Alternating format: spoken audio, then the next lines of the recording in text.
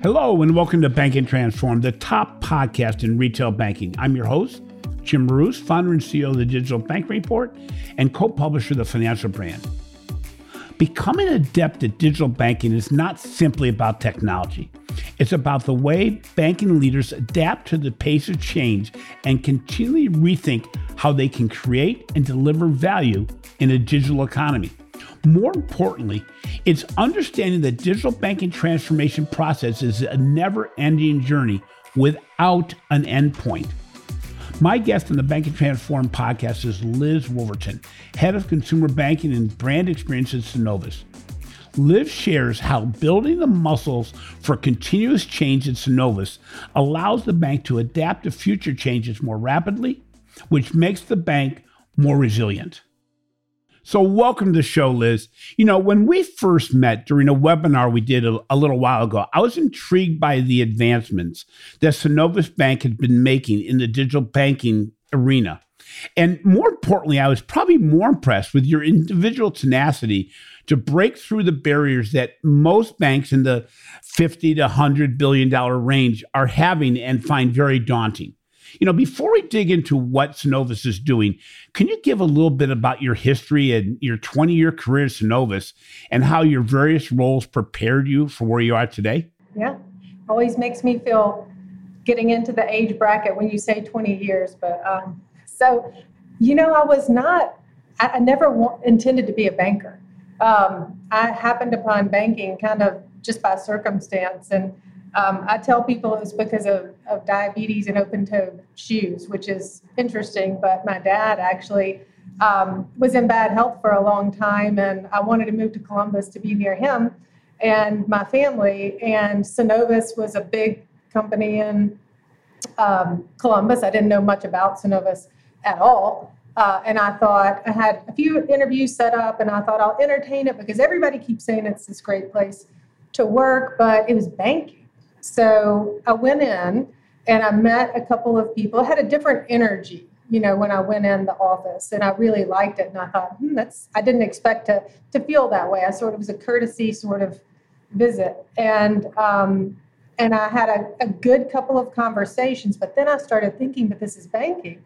Like, am I going to be constrained? And the first woman that walked out to meet me had a cute skirt and open-toed shoes. And I said, I think I might be able to fit in here. It's not as buttoned up, as I thought.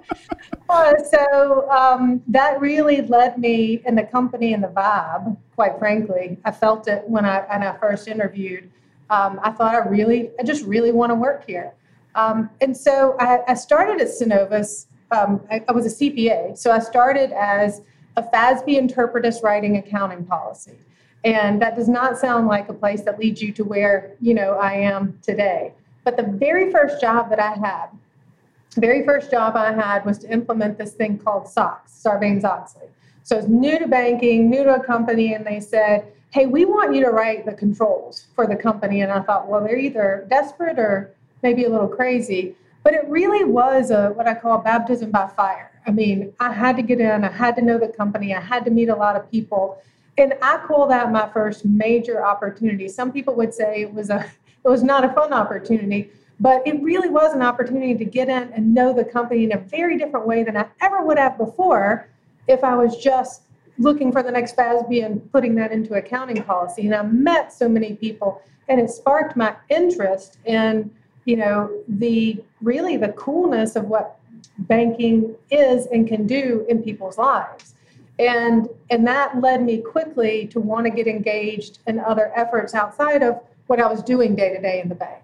And I think my willingness to do that and my willingness to sort of put in sweat equity on different projects opened some doors to be involved in different things. So I went from this kind of microcosm of looking at accounting policy to really this broad perspective of looking at the bank. And I brought a different lens, right? I mean, I wasn't a banker. I questioned a lot of things, not in an accusatory way, sort of in a, why do we do that, kind of way? And why don't we look at it this way? And I was younger at the time, and I wasn't, real brazen, but I think it was a curiosity that was receptive to people. And so that again opened doors for me. In accounting, I was a natural part of a capital raise process. And that capital raise process during 2008 to 2010, those were some tenuous times for us. I got in the trenches, and I was able to get in the trenches with some of our executive team at the time. I mean, that was a tense time. And when you work in a tense time on some very important things for the company, you endear yourselves to each other. So again, I think that was an opportunity for me. I wasn't at the highest level there, but I was in it, and I was 24/7 working with a team. And I think at that point in time, we had a couple of situations where things could have gone not so good. And I think my feistiness, came out. And I think people looked at me and said, maybe, well, she's not just curious. Maybe she's got a little fight in her. And again, that opened some opportunities for me. And finally, I would say one of the most interesting opportunities I had most recently to expand the way I look at the bank is to lead some of the inclusion and diversity efforts a few years ago. We didn't have a formal structure around that. We have always been a company with a great culture, very embracing, a culture of care. But that's not just what inclusion and diversity is. It's much more than that. It's stretching the thinking beyond that. And so when I was asked to lead the effort, I thought, sort of like SOX, I don't really have any experience here, but I'll look at it strategically. Why is it important? And I really studied that and studied how you can think about progressing that journey, which is both individual and the company. You have to work on both those things at the same time. And it taught me a lot about how I needed to be looking at our customers in a way I never have before. So, it's just this potpourri of all these different things, Jim, that have affected the way that I think about the business. It really affected my ability to have a voice in the business.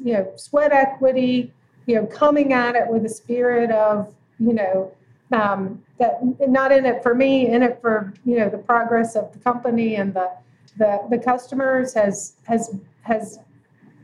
allowed me to be, my voice to be, heard. But we have a great company that has embraced that too. So big potpourri. It's interesting, Liz, because I've gotten to know you over the last 4 to 6 weeks quite a bit, and seen you look at different things in with a new lens. And one thing that's really impressive is it is very obvious that you're not a person to settle, but you're not a person necessarily to blow through walls. You build consensus around your thought pattern. And you just brought up a lot of the examples and why that happened in your career through Synovus. And it's interesting. Why you've been a change agent and why you've really tried to disrupt status quo at a legacy banking organization. And we can get into the whole gender situation as being a woman doing this is even more interesting in the dynamics. But what are some of the challenges that you faced over the years? Not in a way that's negative, but what are some of the roadblocks you've seen and things that you've had to really deal with in this journey? I don't know that, and you would agree, you and I have talked about this. I don't know that they're unique to me or unique to gender in all reasons. They're banking in general is an area that is averse to risk. It's an area that has had a very, very kind of homogeneous model over a long period of time. And like many industries, it's populated at the highest ends with people that have been in the industry a long time, where those things always were fruitful. And so when you have somebody, not just me, and by the way, I feel like I'm talking about me, I have a number of peers at the company that share kind of similar philosophies. But when you introduce organisms into that business that say, hey, I know that's always worked, but why don't we look at it this way? I think there's just always a challenge. So I would say the challenge that we've had as an industry, and so it's not unique to us, is just the fact that things that were the old way always worked. And it wasn't until the crisis, I think, that things really got shook up. Listen, I look at the fact that, I giggle about the whole work from home and the remote and how introducing that concept was, it would have been a non-starter. And then COVID hits, And it's it happens on Monday. Yeah. It's an obvious thing to do. And so I look at things like the crisis that was a disruptor to the legacy thinking. I look at the fintechs and how they've come in, and I don't think we've ever taken on this like fear that they were going to drive us out of business, but an appreciation that they were going to shake up the way we needed to do things. So I think the biggest challenge I've had is success in the success in the past, which is silly, and what caused it, and really this aversion to pace. So the aversion to pace in general, and I am not a patient person. So I've probably been very frustrated a number of times.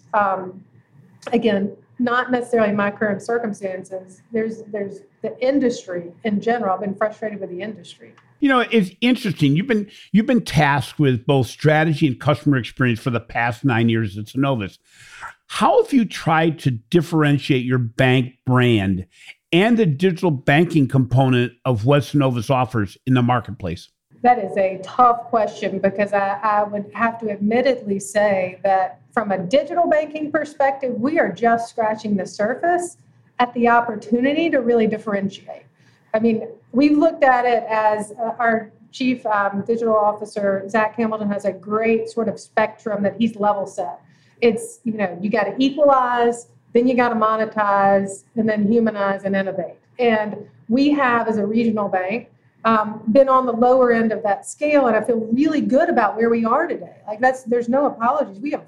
We have a very good digital experience. But when it comes to how we look at that differently and blend that into the model to really differentiate, that's where we're scratching the surface right now, and I'm really excited about it. I think, though, we have done some things really well in that we made a decision a handful of years ago that we had to move away from the old infrastructure, sort of the dependency on the large vendor to control our digital experience. And that was hard. It was hard because that was a risk. When you step out of that structure, you get enablement, but you take on responsibility. I now have to do these things we've never done as a bank before. I have to take charge of how I really want to imagine that experience. I have to actually hire and be able to care for different components of that were fully vended before. That costs money. You have to convince people that the money is worth the reward. And by the way, most of what I do doesn't have a perfectly timed impact to the investment. This is a business model change that is about current profitability, but it's really about long-term sustainability. And you've got to get people to buy into that. And I think what we've done differently, not necessarily completely in the market as of yet, but to prepare ourselves, is that we believe that. And we've got the buy-in there to take the right steps, to do things like, yes, let's move off into this not fully vended environment with these vendors that aren't really perfect yet. Like that, they don't really check all your boxes. And then, take some bets, do things like, yes, Liz, we're going to go out and build analytics. We don't know a lot about it and how to build that infrastructure today, but we believe in it, and let's figure it out. That sort of, let's do this without all the answers mentality is not always welcome within a banking environment. And so when you say, how do we differentiate? I think driving that mindset and being willing to take very manageable risks is something that we've done differently. It's interesting because you talk about the fact that, moving a company and trying to make sure you're doing things at speed and scale in many cases means moving away from your primary platform provider. And that's difficult sometimes to sell that internally, where you're actually, in many cases, selling something internally that's taking it away from your core provider while your core provider keeps on saying they can do it.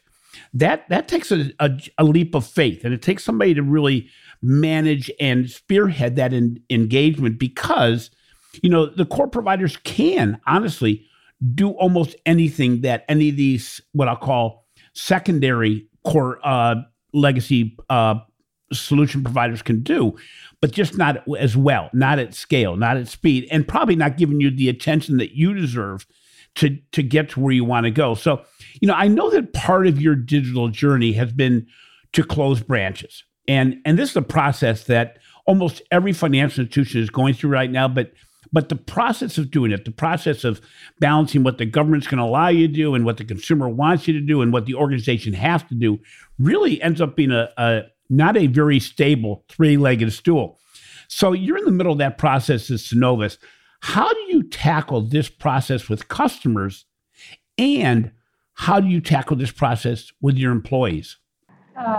It's not easy, right? So when I think you and I have talked about it, maybe the first week I was in the job, they announced, my move to head consumer banking, and at the Goldman Sachs conference, Kevin Blair, our CEO, announced that we were going to close 15% of our branches. And then I think there was an article that ran in the American Banker that said, that kind of combined those two things. And so I had to own that, on day one, which I do. But I think that what my job for the team, so I had a mid-year all-team update yesterday.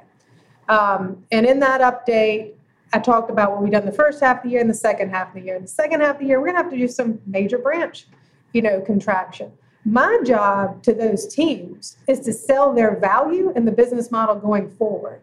And it's not to sort of blindfold and say, hey, forget about this that's going on. But it's create the North Star so that they go, wow, we're really excited about that. And by the way, the thing that makes it easier for me is every person that sits in one of those branches that's going to be contracted has an opportunity within Synovus. In today's environment, so one would say, hey, Liz, you're being asked to contract more than y'all have in the past, but I have more opportunity than we've ever had. With the remote environment, I can distribute this workforce that is uber valuable. They are awesome customer service folks. By the way, bragging point, J.D. Power, look at our scores. Top of the class. You know who that is? It's an individual sitting within my branch network. I do not want to lose those individuals.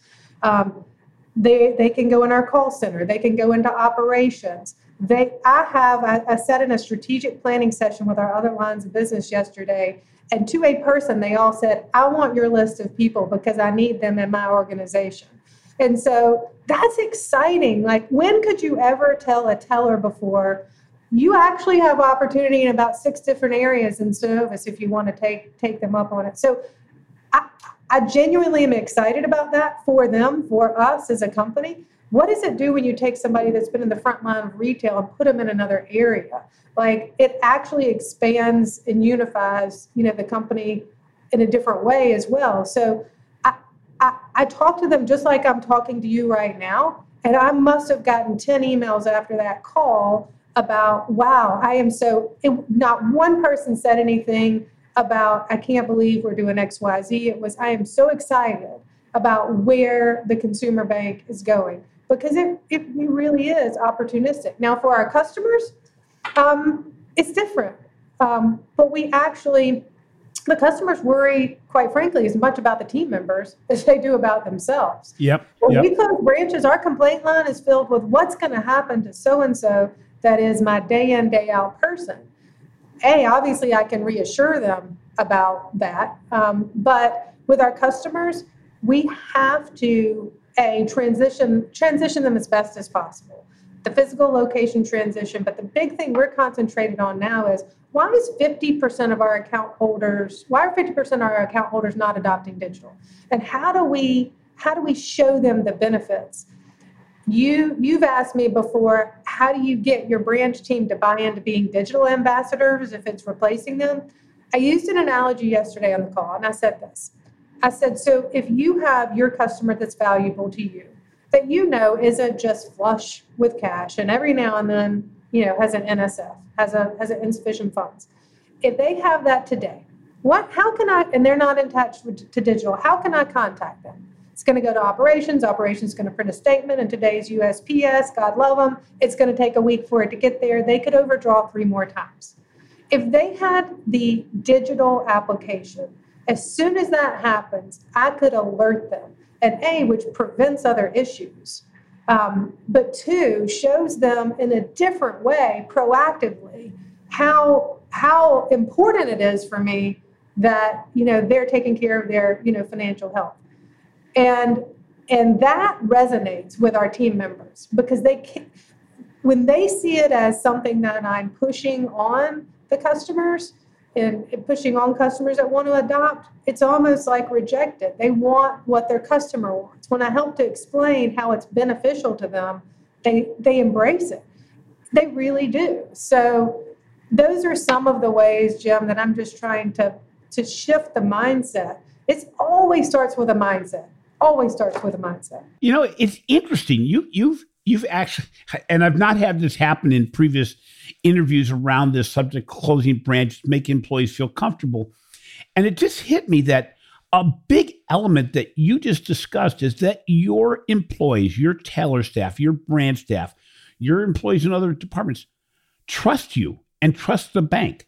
That doesn't always happen. I mean, almost every bank is going to say, yes, we're going to be closing this, we're going to be closing these areas, we're going to be doing this. And, oh, by the way, there'll be very minimal change in staff. And the staff immediately goes, BS. That's bullshit. And basically, I don't trust my bank to have my best interests in mind. Just from your story about your meeting with your team, it's very clear they trust you and they trust the organization to truly have the opportunities that you're speaking of, that they won't lose their jobs and they shouldn't lose their jobs. And it's a matter of us training them to be capable. But that quickly transcends to the customer relationship where they will willingly say, you know what, this is a great deal. It's going to be better for you, even though you're going to lose your local team. I'm still going to have my job. I'm still going to be able to help you in some way, shape, or form. And the bank's got your best interests in mind. This is just a better way of doing banking. It really gets down to trust. And it's interesting because we don't talk about that much about trust within an organization, that the organization has my best interests in mind. But that makes a huge difference. And as I mentioned, that obviously transcends to the customer directly because they're going to go, I'm going to be okay because my direct contact is going to be okay. And exactly. We forget about the fact that the people that actually visit branches, I think about my dad who's passed quite a while ago, but he would still be using branches because of the teller, because he knew that person, the man or the woman, and he knew the manager. And to be able to convince him that, by the way, you may not have the social action that you want, but everything else can be good. It's a pretty good feeling, So, you talked about the digital products and about the digital applications. I've written quite a bit lately about the difference between allowing customers to access their account on digital channels and actually creating a better digital experience. I call it faking digital, where we say, yes, you can open an account on a mobile device or on your computer. Oh, but by the way, it's going to take 15 minutes. While I've given them digital capabilities, I really haven't given them a way to do things digitally, and it's made it very cumbersome. How is Synovus addressing this challenge, and what is going to set Synovus apart from other legacy and digital banks with regard to how you do things digitally in a digital manner? Yeah, you and I are very aligned that it's not about taking a task and then making it technical. Making a PDF. Making a PDF. It's not about saying, okay, let me look at the playbook for somebody that comes into the branch and does something, and let me just mimic that. It's about really understand.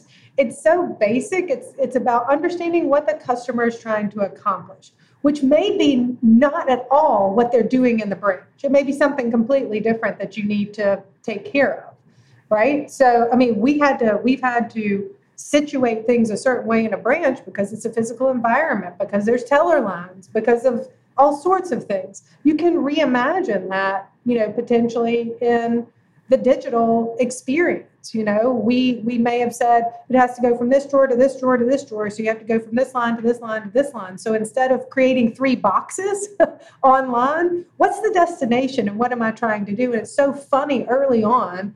I think people were trying to just create the 3 boxes and make sure that you could go, from box to box to box.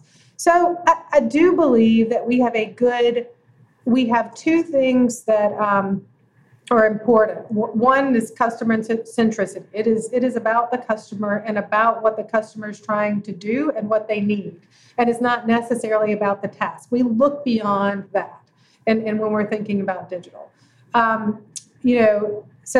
that in itself is important, like I just talked about. And two is we have a business model view. I don't need to digitize everything.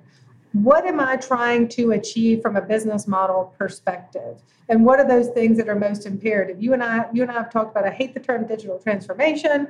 It's about, digital is really just completely integrated into your business model. So I think instead of looking at just features in a Harvey Ball chart of what you have versus others, look at what you're trying to deliver, how you're trying to deliver and what they need, and let your digital journey and evolution kind of revolve around that. That all sounded very consultancy, so I'm not sure if that resonated, Jim, but it's not about the thing. It's bigger than the thing.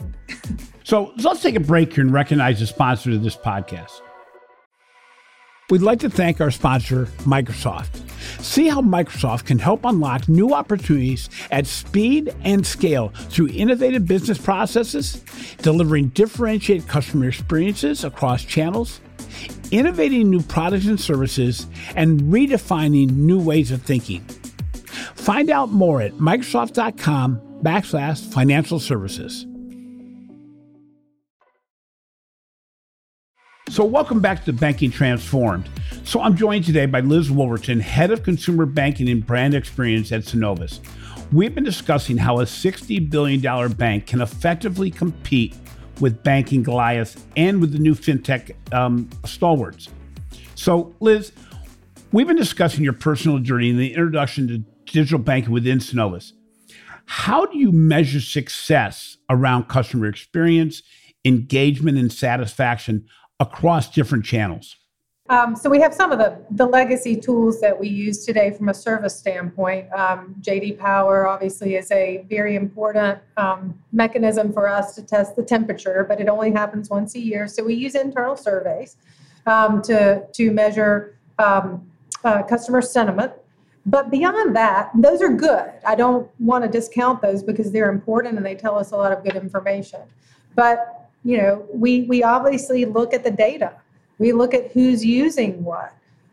We look at the depth of engagement that individuals have with digital. And we're just now, Jim, really getting our act together. And I say that because it's hard in banks to get data and to synthesize the data. But we're beginning to look better behaviorally based on profiles and personas of individuals that tell us things that just the kind of what I call the superficial kind of tick marks don't tell you. And we are early in that, but what I can tell you is it's just getting sort of this, this appetizer for it. Maybe since I'm back from Paris, the amuse-bouche, getting that amuse-bouche tells me how important it is to understand and much more behaviorally and contextually, not just it's 20% that are non-engaging, but who are those 20%? And why do we think based on profiles or different personas that we can make out of them, why are they not engaging? So success for us is obviously that we continue to maintain strong customer sentiment and customer trust. So we measure those things, very specifically. But beyond that, we have very specific targets. We don't target everything. We right now are, from a success standpoint, we're targeting levels of engagement with certain features. Certain features, by the way, that reduce specifically dependency on the branch structure where we may be contracting those. Then we're looking at engagement with certain areas that we think are very important to target segments. So without going down a playbook, it's some very obvious things that you do that are important fundamentally to our business, how people trust us and how they perceive our service. But then we look very specifically at data behind targeted areas that are important to our business. And and business model. It's interesting because you mentioned this, and yesterday we had an interview on regarding, fund transfers and things like this nature. And with digital banking, we have so many different ways to measure satisfaction beyond asking people if they're happy. Because, if somebody's unhappy, they've already left. So you get a kind of like a positive bias that happens when you're asking customers, are you okay with this? Well, yeah, I'm there. But when you start to look at transfer of funds, when you look at what happens on a monthly basis, where do people take their funds out of Synovus or any bank and move it to someplace else? You sometimes get a different feel for, oh, geez, you know what? We have a lot of customers that are moving their balances on a monthly basis to Acorns, which means in some way, shape, or form, we're not meeting the obligation on a savings rate or an investment services perspective with some of my customers. Or maybe they're moving balances to a crypto company, or maybe we have a whole block of customers that use Ally as a loan platform. Well, geez, what does that tell us? So, what does that tell us beyond satisfaction, which means how are they doing their banking? It's interesting because before digital, you never had that, really didn't have that capability unless you were scanning checks. Well, now it's a whole lot easier and it's a whole lot more instant in the whole dynamic of that. When we're talking about this, we're really talking about data and analytics. And we talk about the personalization of communication. We're talking about engagement. And I know that we've talked about this before, that this is an area of I wouldn't say great concern, but great focus as Synovus is how do we improve? How do we up our game on the whole concept of data and analytics?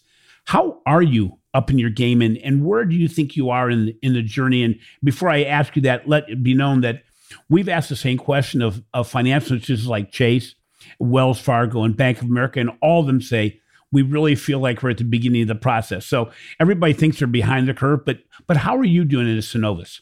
Well, I think everybody feels like they're behind the curve because at some point within the past 5 years, we've woken up and said, we're sitting on, a gold mine and we don't know how to use it. And that's just hard. But so I think we probably started the journey like most people, trying to build this big plane of data and then figuring out how to deploy it. And somewhere within the past 24 months, we just pivoted and we said, you know what, let's just find a couple of use cases and build from there. So we've looked at a couple of places that we said, we think the combination of certain insights, we didn't say data, but certain insights would really be a difference maker for us. So how can I understand potentially when on the commercial side, the transaction activity, not my faith. We feel like we have great relationships with people, but as you and I know, whether it's a survey or whether it's, an exchange in, a ball game or grocery store, they don't tell you everything. So the data will tell you when somebody might be at risk for attrition, because you start to see trickle effect of funds going out. You start to see certain deposits going away. So we are using analytics to register behaviors and actually provide alerts to our commercial clients that, hey, we know you're connected. You might want to speed up that next conversation. It's really kind of a risk of attrition. We also look at specific opportunities, and you know what? We've tried and failed a little bit there. Meaning if you're not finding, it's hard to do that and operationalize it over an entire commercial banker base. Why? Because sometimes there's unique opportunities. And if you flood their inbox with things that aren't super relevant for that customer, then the tool becomes less credible. So we've had they ignore the whole tool because of one instance. Yeah. Yep. It's like my husband says on the car, when I don't listen to any of the beep, beep, beep, beep, beep, beep, it's like, well, no, it's generally, I'm generally not that close. So, but it's been interesting to see that, again, it hasn't been about the technology or the numbers. We're kind of getting those right. So you build a model and it does tell you there's opportunity here, but you haven't synthesized that to how do you actually take that to market. That's what takes more time. And then tweaking how you operationalize that is harder. I would tell you in a company of our size, where I work and the analytics area reports to me, where I can actually reach out to my head of commercial and have that real conversation and really dig down into what's going wrong is different than I think a larger organization where, there's just more people and more barriers. So there's a lot to work through with analytics beyond the technology and beyond just the numbers. And I think that's where everybody's stuck sort of, on first base. I'm really excited because I should be excited. I should be scared. On the consumer side of the house, I own analytics, I own marketing, I own consumer. If we can't get it right, it is 100%, my fault. But it really is difficult. We're trying to operationalize customer outreach based on, again, certain behaviors. That takes the analytics engine. By the way, one of the ways that we're doing it is we're not averse to third parties. We're using some third parties to help jumpstart at the same time I'm building an analytics team. I can't go out and hire 50 people, in a day. Yeah. I can't find them, first of all. I can't afford them, second. And then third, it would be a hot mess to try to onboard all those people. So, and that's not, the teams don't always love that. You hire, analytics teams and they want to do the work. So I'm also having to, marry third parties and our analytics team. So that those teams come up with the insights, then the marketing team has to deploy it, and then the consumer team has to say, this is working or it's not. So it's not just about the data that makes this hard. It is an ecosystem that has to be developed. It's interesting, and it's at a time when the consumer's expectations based on everything else going on around us is increasing just so significantly. Anybody who's used Hulu or Netflix or buy things through Amazon or uses a Google Maps when they do their driving, it's amazing how the expectations of the consumer as to what you can do has raised to the point of saying, well, why can't you tell me that I'm making a wrong decision with my finances? Why can't you help me along my journey? And, we're playing a game of catch up, as you said, and every financial institution is. But those that at least illustrate to the consumer that they're working on their behalf, even in the littlest degree, will raise above the rest, because most consumers go, it's bank's a utility, and we got to get out of that mode. So you mentioned a little bit about third-party providers. The importance of providing ongoing innovation and agility to address the speed of changes is often overlooked and taken for granted maybe. How do you keep up with market changes that really impact the customer and their expectations? And how do you work with third-party solution providers to maybe take some of these elements that you have to fix and fix them faster? When you say how you keep up, it's really interesting. I mentioned that our executive team just had a full day kind of off-site, very early kind of strategic session. And one of our CEO has some core tenets that he says this team has to adopt. And one of those core tenets is an outside-in point of view. For so many banks and so many companies, you look at best in class within your company and what's performing well. So that outside-in point of view says, hey, you may look good compared to yourself, but you look kind of crappy compared to, this peer group. Or, by the way, your strategies may look solid, but when we look from the outside in, goodness gracious, people are exploring things that, we haven't even considered. So I think one of the ways that, we keep up is that outside-in point of view. The second thing is it is embracing sort of that innovative mindset, which means at a company, it's not just one person. We literally teach a class right now to our leaders on innovation. I have the pleasure of, they won't let me teach it, but I have the pleasure of introducing it, when it's taught. And the nugget that I always say is you're going to walk away today with the ability to innovate. And we need you to. Like there is, every day you see, you think, there's 3 steps to innovation. You see, think, and do. Every day you see and think. But the difference between non-innovators and innovators is the fact that some people take that third step and do. So I think those mindsets are important for us. And it financially and with the technology, it's hard to keep up. I mean, we make hard decisions every day because Zach Bishop is our head of technology. He's a great partner of ours. He came to the company, mine. He came to the company a few years ago. Breath of fresh air. Modernization is his kind of heart and soul. And by the way, since he's been here, Synovus has won 3 technology awards, which if you would have told anybody that like 5 years ago, he's won the Gonzo Banker Award for, sort of most innovative modernized approach. We just won top 10 technology companies in Georgia. In Georgia, do you know the technology companies, in Georgia? Yeah, exactly. But you get there from A, that mindset, and B, to keep up, you have to be willing, I feel like a broken record, to think differently. You have to be willing to partner. You have to be willing to look at where the puts and takes are in the financial model that will get you to the next step, and the risk model that will get you to the next step. And it may be to veer out and do an add-on. Like we always said, everything has to be through one provider and streamline, and that's the best path. Well, it's not always the best path. So I don't know. It's hard, Jim. It really is hard. Well, it's interesting because we talk about it, and my team knows that it probably comes up in every single podcast. It gets back down to leadership.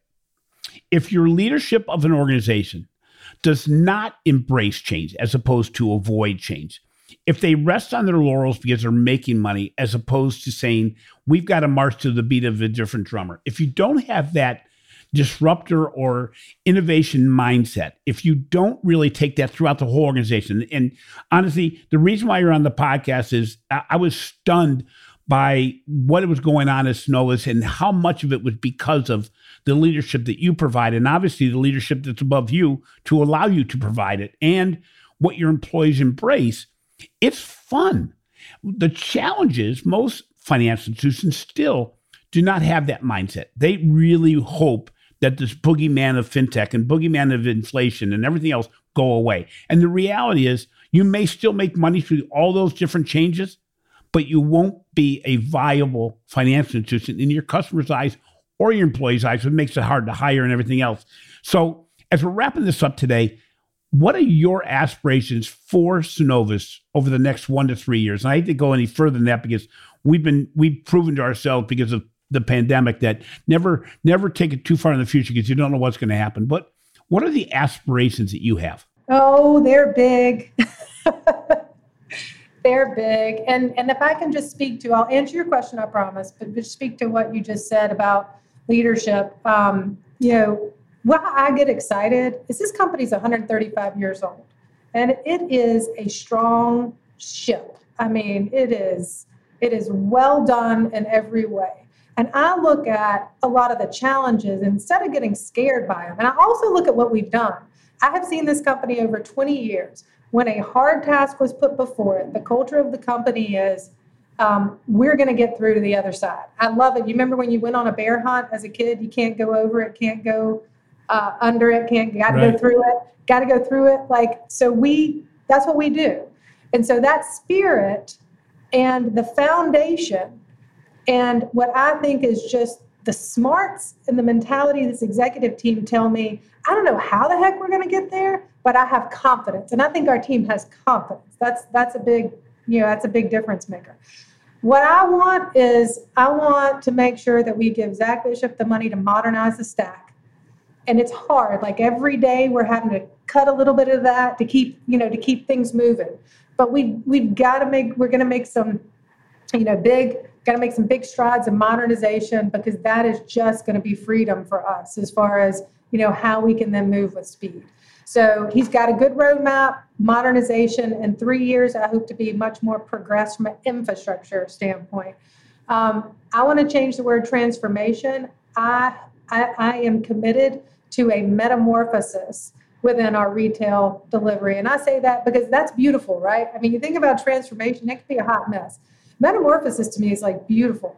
And I want to see these teams and this company that has served, our clients so well, just gracefully metamorphosize into something different happening in the market, in the choreography between digital and human, and that be embraced because of the benefits to the customer. So, I want to see that. And then I want to continue to see our management team and our leadership teams improve as we have been doing, the effectiveness of, how we work together, because the trickle down effect, to the organization is just massive. So, beyond that, as we're a $60 billion bank today, I think that number is going to get, exceedingly bigger in the future. And a lot of that's going to be on the organic growth, not on, the legacy traditional type of acquisition. I think we'll acquire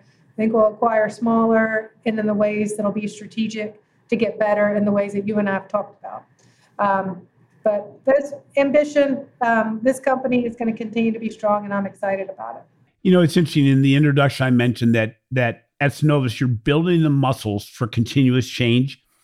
And that is a major, major hurdle, but it's got to be done over time. It's not something you can just turn a switch on. And that's what's really interested me about your organization is that, this has not been a short-term process. The way the organization is built, and you're always fighting against the legacy successes because, as you mentioned, Synovus is a very strong organization with a legacy culture, been around for a long time and done very well. It would be so easy just to do banking as normal. And yet you're disrupting things from inside and in a way that everybody's on the same page and saying, the trust of the employees to buy into that. So that's pretty important. Finally, last thing, I promise you that what recommendations do you provide an organization today who's going along their transformation journey, but is looking for, what's going to make a difference today? How can I do things differently? What have you found to be, if you gave a bank a suggestion, what would it be? Well, if you're not having the discussions and align from the top down on what the true destination is, you're already starting behind. So we have a lot of those discussions. And by the way, it's creating belief. Synovus has actually always been an innovative bank. We spun the largest global payment processing company out of our basement in Columbus, Georgia.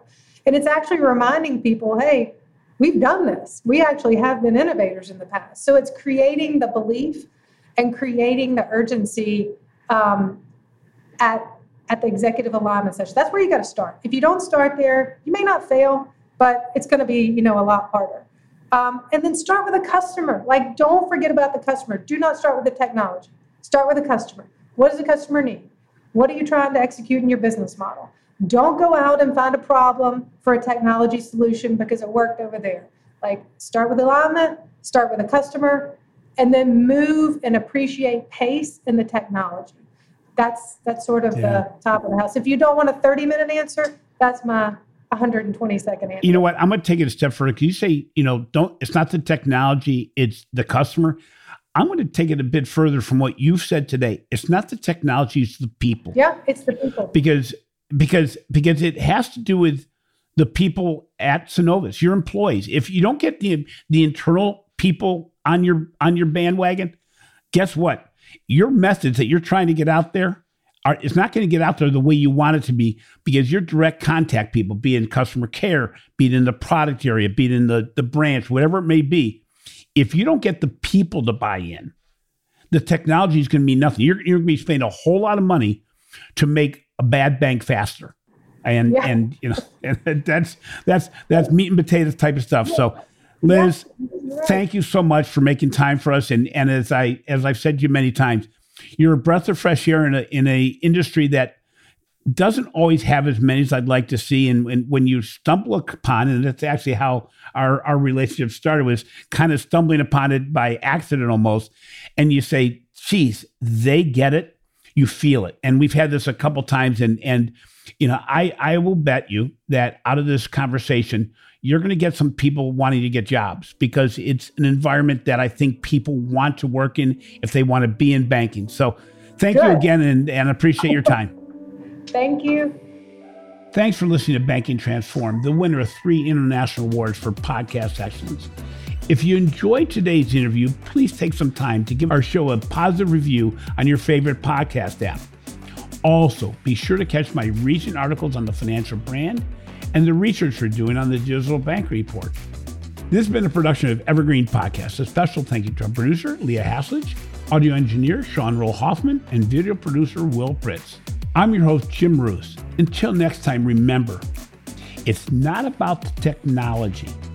It's about the people, both your customers and your employees, when you're looking at digital transformation success.